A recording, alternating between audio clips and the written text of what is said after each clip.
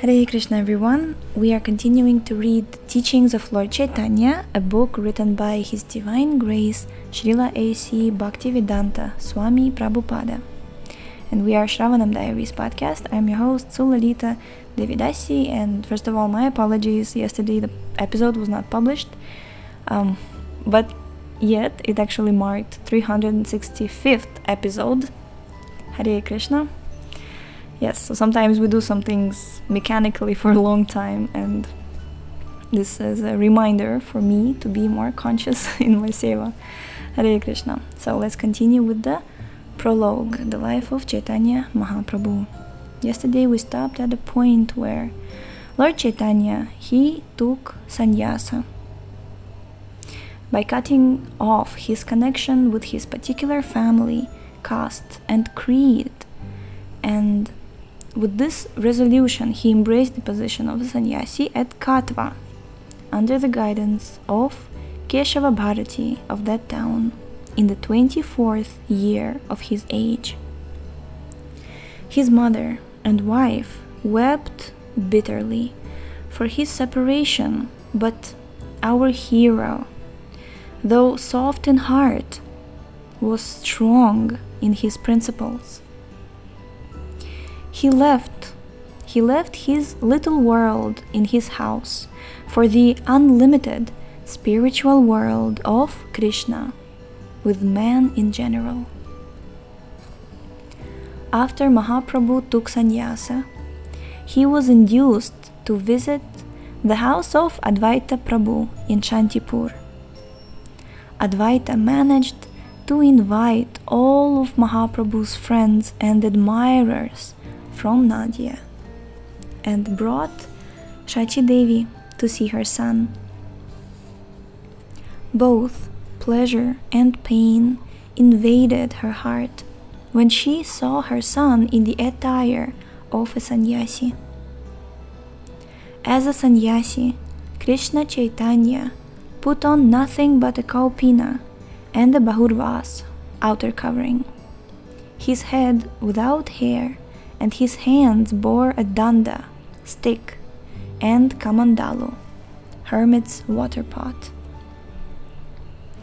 The holy son fell at the feet of his beloved mother and said, "Mother, this body is yours, and I must obey your orders.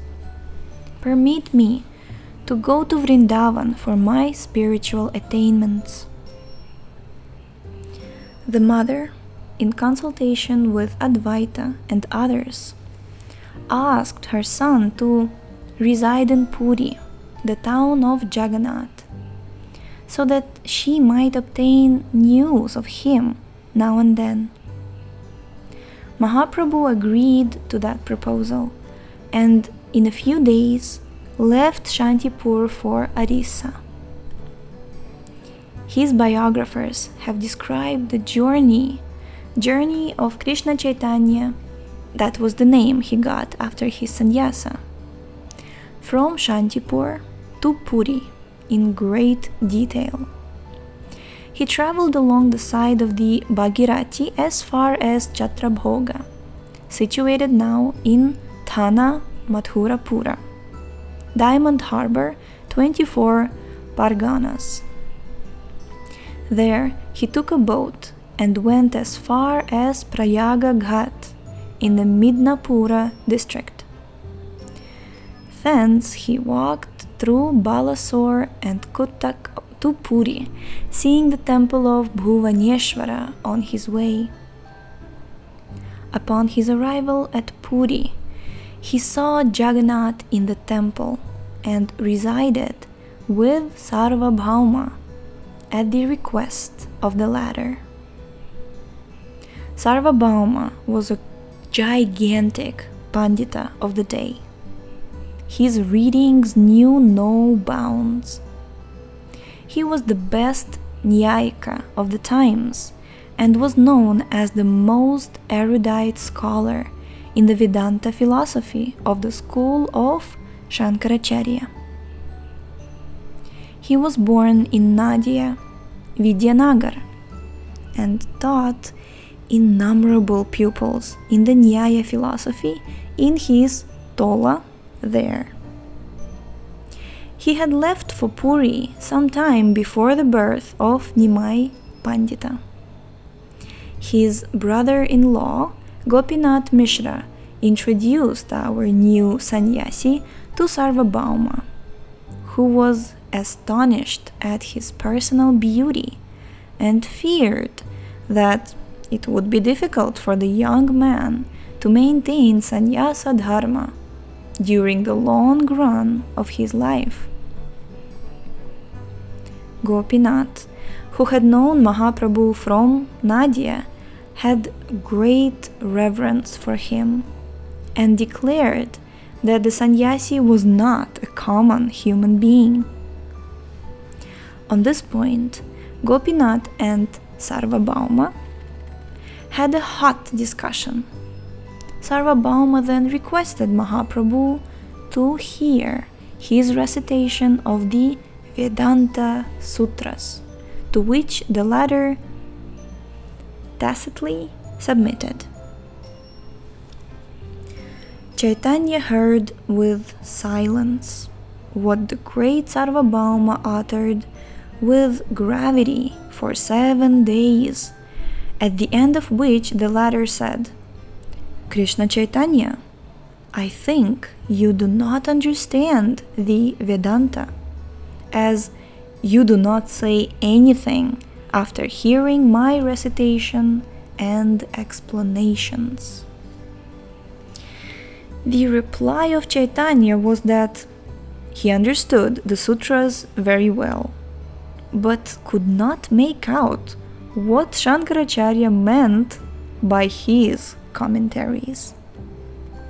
Astonished at this, Sarvabhauma said, "How is it that you understand the meanings of the sutras, but do not understand the commentaries, which explain the sutras?" "All well. If you understand the sutras, please let me have your interpretations." Mahaprabhu thereupon explained all the sutras in his own way, without touching the pantheistic commentary of Shankara. The keen understanding of Sarvabhauma saw the truth, beauty, and harmony of the arguments in the explanations given by Chaitanya, and obliged him to utter that it was the first time he had found one who could explain the Brahma Sutras in such a simple manner. He also admitted that the commentaries of Shankara never gave such natural explanations of the Vedanta Sutras as those he had obtained from Mahaprabhu. Sarvabhauma then submitted himself as an advocate and follower. In a few days, he turned out to be one of the best Vaishnavas of the time. When reports of this came out, the whole of Orissa sang the praise of Krishna Chaitanya, and hundreds came to him and became his followers. In the meantime, Mahaprabhu thought of visiting southern India, and he started with one Krishnadasa Brahmana for the journey. His biographers have given us details of the journey. He first went to Kurmakshetra, where he did a miracle by curing a leper named Vasudeva. He met Ramananda Raya, the governor of Vidyanagara, on the banks of the Godavari, and had a philosophical conversation with him on the subject of Prema Bhakti. He worked another miracle by touching, making them immediately disappear, the 7 tala trees from behind which Ramachandra, the son of Dasharatha, had shot his arrow and killed the great Vali Maharaj. Mahaprabhu preached Vaishnavism and Nama Sankirtan throughout his journey. At Rangakshetra, he stayed for 4 months in the house of one Venkata Bhatta in order to spend the rainy season. There, he converted Venkata's whole family from Ramanuja Vaishnavism to Krishna Bhakti, including the son of Venkata, a boy of 10 years named Gopal, who afterwards came to Vrindavan and became one of the 6 Goswamis, prophets, serving under their leader, Sri Krishna Chaitanya.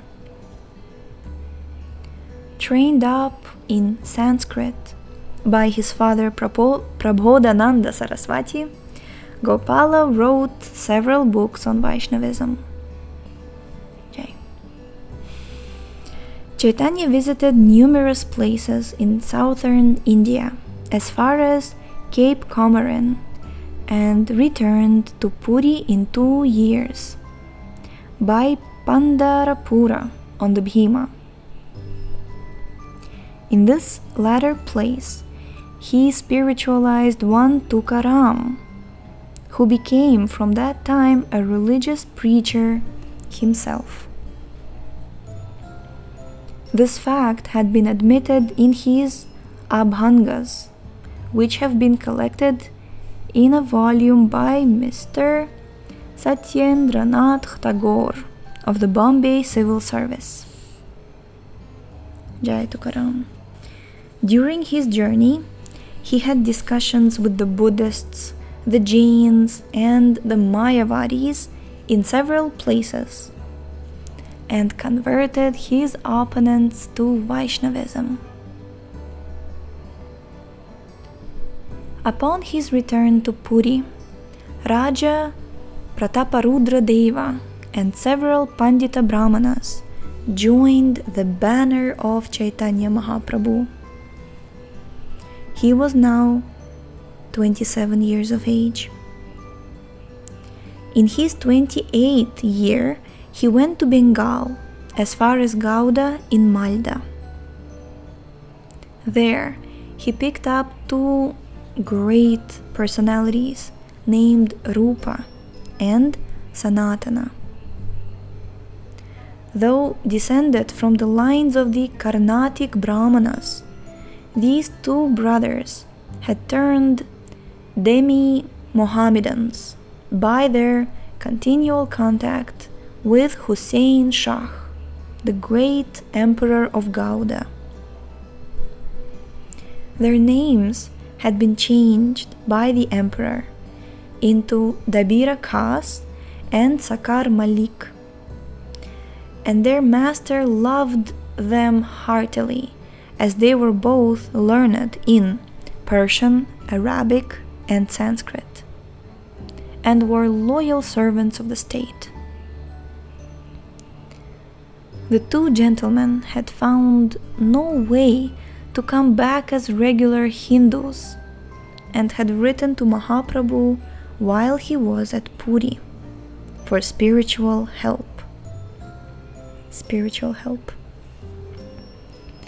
Mahaprabhu had written in reply that he would come to them and extricate them out of their spiritual difficulties.